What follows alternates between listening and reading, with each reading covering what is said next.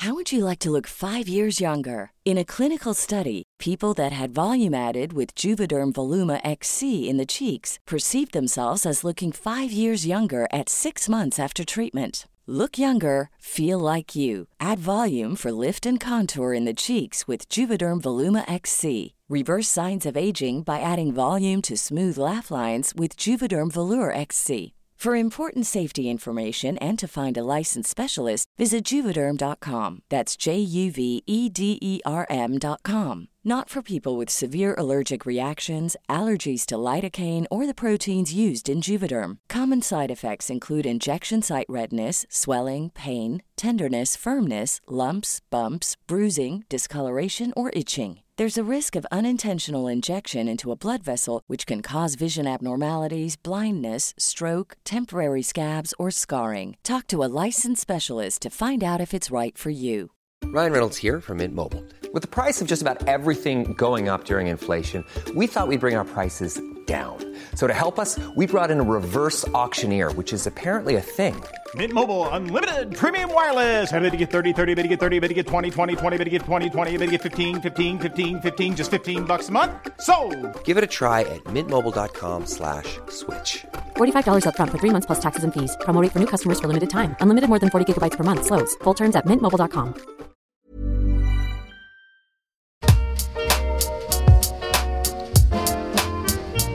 Hello everyone and welcome to The Bubbling Adventure, a podcast all about kids and how positive education and conscious parenting can impact their entire life as well as society.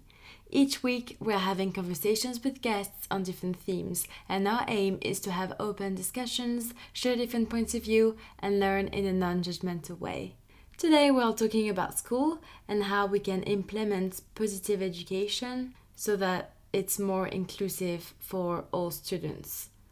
Rhea is a teacher and she explains how sometimes adults see a child who is misbehaving and label it as disrespect without realizing that behavior serves a function.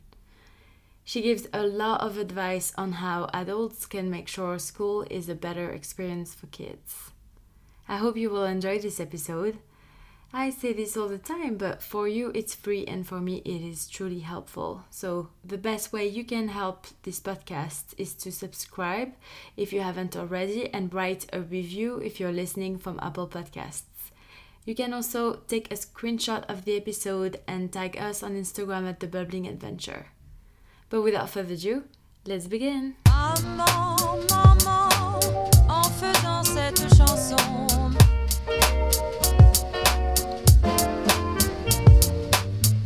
Papa, papa, en faisant cette chanson. Maman, papa, maman, papa. Hi Rhea, how are you today? Hi, Julie. How are you? I'm good, thanks. How are you? I'm good, thank you. No, I'm very happy to have you on. I think it's going to be a very interesting subject. But before we begin, could you please introduce yourself? Yes, absolutely. And thank you for having me on today. Just in preparation, I was looking over some of the previous episodes and I love what you're doing, focusing on positive education. I think it's so important for people to hear that there, are other more positive ways of educating. So I'm really thankful that you put that out. Absolutely. So I currently do a few different things. I have my own podcast and website, but I am also a special education teacher, or was. This coming year. I will be the response to intervention coordinator, which goes right along with what we're discussing today. Nice. Yes. So that's great because then you're going to be able to have more responsibilities. You were telling me a little bit more about that. Can you develop on, how long you've been doing that for? What sparked that, Yes, profession? absolutely. So I decided I wanted to become a teacher because I knew that I just really wanted to help people. Nobody likes to see others, in pain or suffering. And I saw so many needs in children in the community and just in general. And knowing that children are the next generation of leaders, that seems like the people you want to help. So I started teaching in 2017 as a special education teacher. I took a little break to start my business and then went back into teaching. And I was super am still super passionate about kids that have behavioral concerns, or typically the ones that are labeled the quote bad kids, because they're the ones that have needs that are being unmet. And that's really what I've learned over time. And as a teacher, which inspired me to start my podcast, I realized that adults really need help. We have a lot of adults that, are living in poverty or are in pain themselves or have trauma that they still need to deal with. And it's really hard to parent or educate when you have that own baggage that you're trying to deal with as well. And we talked a little bit, if you don't have 100% of yourself, you don't have anything to give. So it's really important that not only are we helping these kids and individualizing to what they need, but helping parents, teachers, and other adults as well. So that way we can, continue the growth through society. That's very true. I'm actually doing a course in family engagement at the moment. And I think it's mind-blowing. And it sounds quite obvious, but I don't think a lot of people realize the change that it makes on students and how they feel about school and how successful they're going to be at school if their family is implicated. So family means any, figure that is not necessarily a parental figure. It can be a neighbor, cousin, or something, but someone is going to be there and help you and educate you through, school's homework and all that. Absolutely. Family engagement and just community involvement is so important because it sets that example for students. If you have two children, one whose family is involved in their education, they're helping go through sight words or doing, whatever with their kids. And then you have another student whose family or community members, people in their lives aren't engaged with their schooling. Many times those students are the ones that are going to look at school as unimportant because their family has set that example that I don't need to do that, or I don't need to participate. And so the child picks up on that, whether, they're consciously aware of it or not. They're picking up on this idea that school's not important, and that later on leads to, higher dropout rates because they're seeing the importance of getting a job over finishing their education. And often they also fail just because they're not putting the time, the dedication, and if it's not important to you, then why bother working hard? So no, that's very interesting, and there's a lot of ways to engage families as well. But I think it's amazing what you're doing, and it must be beautiful also to see the changes. For example, I can imagine that you come with a case and there's a sudden change. It's maybe day and night. Can you give us a few examples? Yeah, absolutely. I think every teacher has the, certain students that come to mind that just really made an impact on you. And I think parents and students don't get to hear that enough, is that they make an impact on us as well. And there's one student that comes to mind that did have severe behavioral concerns. He had a lot of aggression and, was somewhat dangerous in some situations. There were some dangers present. And he was always acted so tough and, like nobody could tell him what to do. And he was in 4th grade and he played Play-Doh with me. And he told me about his sisters and, what he did for fun and what toys he liked. And I'm almost get a little emotional talking about it now because every other teacher looked at this child like he was a problem and he just wanted to make people mad and he was just defiant. And really, I found out he hadn't eaten all weekend and he didn't have clean clothes and his basic needs weren't being met. And all it took was for me to play Play-Doh with him and just sit there and be, I don't want to say a friend because as a teacher, you don't really want to be their friend, but just someone to listen instead of constantly getting on to him, letting him talk to me. So that is probably the most shining example of what just a little shift in your own mindset or just a more understanding of your own traumas and just having that mindset of I'm here to help you instead of this is my baggage and let me take it out on you. Does that make sense? It does. It does. And I'm guessing that it must be a bit more complicated when there are a lot of students. You must get that a lot, right? Yes, but how do you do when there's 30 students? That's a great question. That's a really good question. So it's harder. And that is one reason that I went into special education versus general education, is because I knew that I could have a greater impact in individual lives when I was able to pull them out one-on-one. And I had, a co-teacher that could handle the rest of the class while I was doing that. But in a situation where you don't have that, if you have 20 or 30 kids in a classroom, that's a lot to manage. And I've been in classrooms where you have one or two students that have behavioral concerns, or, maybe diagnoses that impact how they interact in the classroom. And once one student starts doing something over here, the other student on the other side of the room will start, and it just is like a popcorn effect.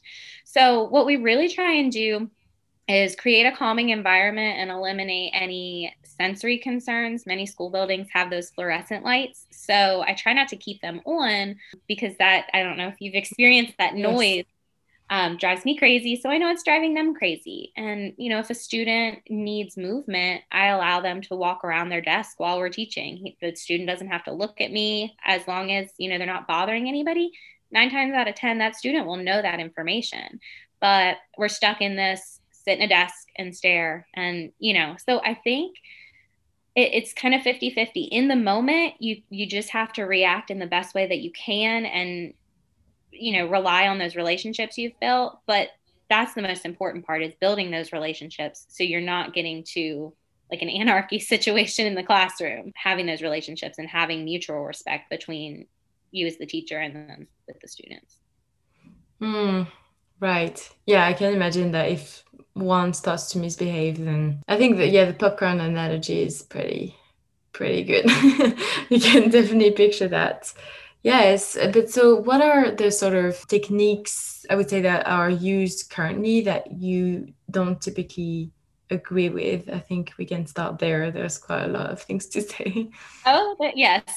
So my biggest thing in regards to, strategies that just don't work are ones that don't focus on the behavior and the function of the behavior. Because many times, let's say a child is misbehaving because they want attention either from a peer or an adult.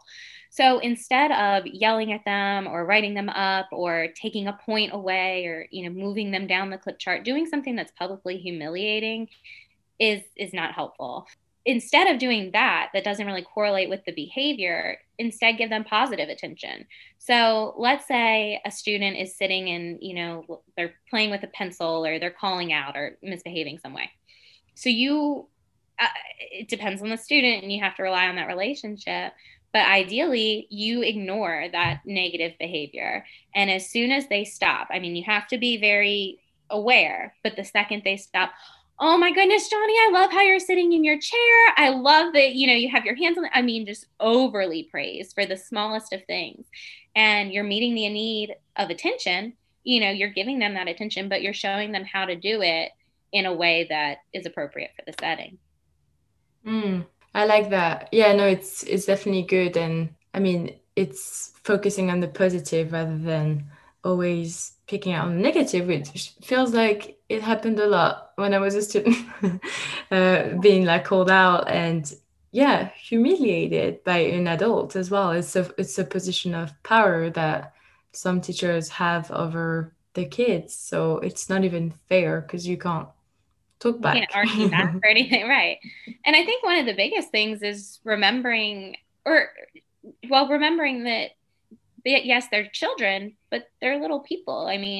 They get hungry and angry and sad. And a lot of times when a student is starting to go into crisis, so they're escalating, but maybe they're not in the full-blown crisis, the more they go up, the more their cognitive abilities go down. So their ability to articulate what's wrong, their ability to, calm themselves and identify, I need my fidget toy or anything, as their escalation and their emotions are heightened, they're not able to communicate that. So we as the teacher, or the adult in the situation, have to remember that this is another person that we're talking to. They might be a child, but they still have all of the emotions. They're still humiliated, being called out in front of everyone. They don't want all these things that we're doing. They want to be treated like people too. So I think that's important to remember. Yes, and as we were saying earlier, school is such a big chunk of their life as well. And we expect them to be engaged and succeed and all of that. But I mean, you said it better than me. This is a huge part of their life, and it's so important that they get to grow and develop rather than being, pushed down and I guess like shaped like all the same as well, because I don't think, I mean, everybody's so different. It would be such a shame that we just, put everyone in the same mold. Well, and we were talking earlier about, like you said that it's so much of their life that is their life. I mean, they have their friend, their social life, all of that's at school. And for us, it's just a job. We can get in the car and leave. We have our family at home. We might be thinking about when we're going to pick up groceries or the dry cleaning, but kids aren't. They're at school, and that's their whole life. And so if you think about, we were talking earlier about those younger students, how your kindergarten teacher, as silly as it sounds, you might think, your 11th grade teacher or your 9th grade teacher, someone in high school is that really formative person. But it starts in kindergarten because, you and I might have the idea of kindergarten as this fun place with bubbles and rainbows and, all that. But if you have a teacher who is expecting you to sit in a desk for 8 hours a day, who's humiliating you by, calling you out in front of your friends, all you're doing is writing words on a piece of paper, you're going to learn that school is miserable. It's boring. It's a place where you can't play and have fun and talk to your friends. Versus, if you had a teacher who was kind and encouraged you to be creative and explore and all of those things, then that's how you're going to view school. And science shows that your experiences, the earlier in life that you have these experiences, the more that they're going to impact you later. So a kind teacher in kindergarten is so much more important than a kind teacher in 12th grade, because your neural connections are forming in kindergarten. You're understanding what the world's about. And so if you are an adult that works with young children, that is so important to keep at the forefront of your mind, is that every day they're building these connections, and it's our choice. It's it's within our control how those are going to form and how those children are going to see themselves later. I couldn't agree more. And actually, I remember some of my teachers for being good and some for being like bad. I remember when I think I must have been 5 or something, because my coloring wasn't good enough. I was like dragged out by the neck in the corridor, and I was just alone in the corridor being like, just because and a very I couldn't. Small teacher to a 5-year-old, Yeah. that height difference is big in and of itself. It's scary. So you do remember it, it's not necessarily going away. And yeah, no, I think it's crazy as how, well, yeah, some teachers don't even realize the impact that they have, good or bad. But I'm wondering, for a special needs school, how did COVID impact the whole situation? So COVID was interesting. I live in the southeastern United States. So we had a lot, and I can't speak for every school district, obviously just my own, but we had a lot of, okay, well, we're going to go virtual for 2 weeks and then come back, and we're going to let this amount of students. And 5-year-olds don't keep masks on very well. And no matter how much you try to say, hey, bud, pull your mask up. And so I do inclusion, where I work with special education students that are within the general education setting. And it was a challenge. Many of our students kind of went backwards from the virtual in person, bouncing back and forth. But I personally really like to focus on positive things. And I have 2 students who, through virtual learning, really excelled. I mean, I think there's something very special about technology, that students who traditionally, reading and writing, maybe they have motor concerns where they're not able to grip the pencil appropriately, and writing's hard for them. I actually have a student that has that. Writing's very hard. He would throw tantrums, all of that. we went to virtual and he has been so happy. He has gotten all of his assignments done. I mean, he is so excited because we're not forcing him to use a pencil when he couldn't use a pencil. Kind of like you gave the example of, asking a fish to climb a tree. It's not going to happen. And so that's where we do see a lot of behavioral concerns, is when we're asking students to do things that they're not developmentally ready for, or, maybe just physically it's hard. And then going back to your original question about just how COVID has impacted many students, well, I don't want to say many students in special education. It, depends on the student. We're all individuals, but I have a lot of students that struggle with social skills and communication. So that was probably the biggest part, is that during COVID, we can't hug, we can't show our smiles, we can't give high fives. So we've been doing a lot of elbows and, thumbs up and trying to keep that positivity. But I am excited for when, we can go back to hugs and smiles, because there's nothing that really beats those. No, for sure, for sure. The mask is very different, and sometimes you wonder if it's all they're gonna remember, is it going to be so normal? But I guess, how can you, because you only have a school year, so that goes quite fast, how can you, have time to assess what they need personally and then put in place a positive strategy that works for everyone? So that, I know we've kind of talked about that a lot, about, just children needing individual things. There's this misconception that we should just teach to the average child, but in reality, there's no average. I mean, we're all different. So really, that's where that response to intervention piece comes in. There's a couple of different systems, and it may be different, depending on your country or school system. But for me, and in the United States, we have response to intervention, which identifies students who are at risk based on test scores, which I don't absolutely love, but, based on test scores, teacher observation, parent questionnaires. A parent might say that they're concerned about something. So we look at a lot of different factors, their social functioning, their motor functioning, things like that. And there's 3 tiers to RTI, or response to intervention. And then after that, that's when we would consider special education. So we put interventions in place that are specific to that child's needs based on all those things that we look at. And then, we move up the tiers or stay at the same depending on what the child needs. For behavior, though, there is a process called an FBA, which is a functional behavior assessment. So what we do is, ideally for 10 days, we look at what the student's doing and we record, how long it lasts. So the duration, how intense it was, what came before it, what came after it. And we take a look at, okay, well, it seems like at 9:05 every day, whenever they encountered this specific classmate, this behavior happens. And we can pick up patterns by doing it for 10 days. And we can see what the main function of their behavior is. Are they trying to gain attention? Are they trying to avoid a certain person or a certain assignment? Or are they trying to gain access to something, maybe a privilege or a tangible item?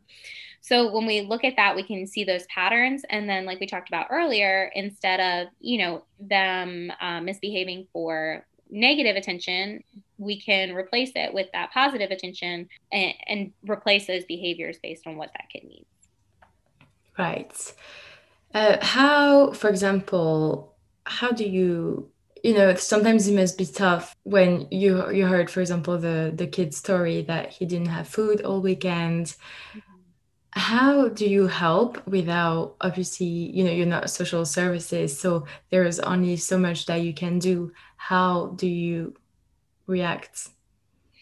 That's hard. And it's especially hard because of the way that systems are designed, because there's a lot of things that aren't allowed, but for good reason. So for instance, I mean, this is a more extreme example, I guess, but as a teacher, I wouldn't feel comfortable driving a student home in my personal car, whether they're in kindergarten or 12th grade. I wouldn't feel comfortable with that.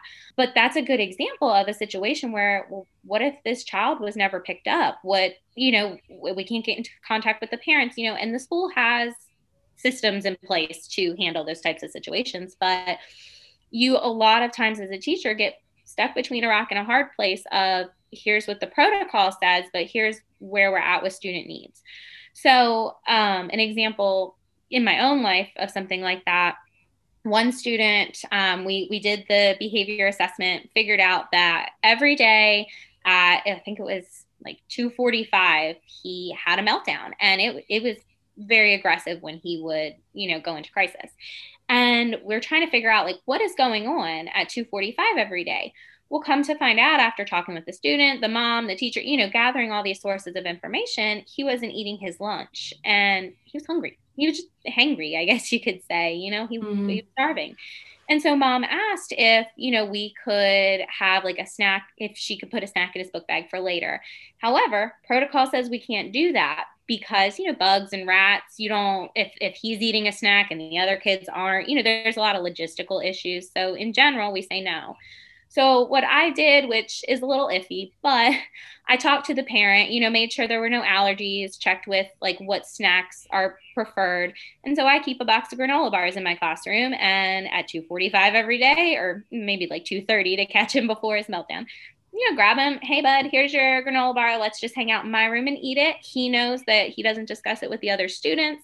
And it's just a small way that we can make sure he's safe, he's taken care of, he's not hungry, and everybody wins there. So again, I think it goes back to the teacher, really having empathy and understanding what these kids are going through to be able to meet whatever need that they have. Yeah, no, that makes sense. It's very helpful. And so how did your job impact the way you're raising your own kids? I guess that would be very interesting. Oh, that's a really good question. So I think I shared earlier my own kids, my personal children, they are in Montessori school because working as a public school teacher and just working in the school system, I see where students, even with the best intentioned teachers, even with, people who really genuinely love the kids, we're training them to sit in a desk or sit in a cubicle for 8 hours a day. And I, as much as I don't want that for any student, I, don't want that for my own kids as well. So we did go with Montessori because they do have that movement. They're able to work with kids of different ages and work at their level instead of, again, that quote average student wherever they are and wherever testing says they're supposed to be. I would rather them learn through discovery and exploration. Yeah, no, that completely makes sense. How old are they? So my youngest is 3 and my oldest is 6. So they're still pretty little. Yeah, okay. No, but it's definitely great years as well to do Montessori. And I mean, I'm sure they're learning loads, and it's definitely interesting to see how, the different techniques to, like, there's so many ways of learning one thing. Yes. Shouldn't just be one. And I like the fact that all the levels are mixed as well for the most part. I mean, there's different schools for different ages, I believe, but yeah, they all kind of intermix. And a lot of that, I mean, if you think about you and I, or, I think about myself, I really excelled in science as a student, and I would have loved to have more information about science, but I didn't do so great in math. So instead of second grade, we learn this science, this math, why not have it to where, oh, you're doing really good in science. Here's some more intense material, or more challenging material, but you're not doing so well in math. Let's go down and see where the problems are. And I think that's what we need more of in our education system.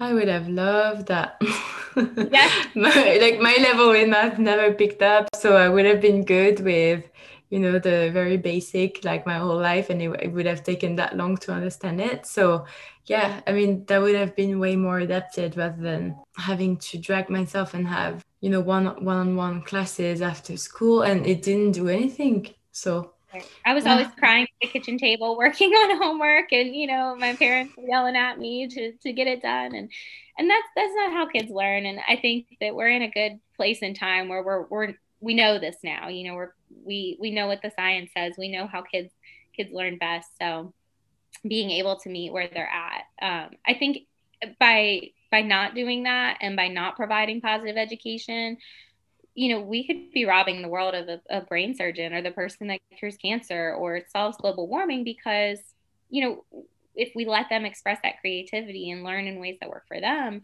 there's no telling what they can do. It's just giving them that opportunity.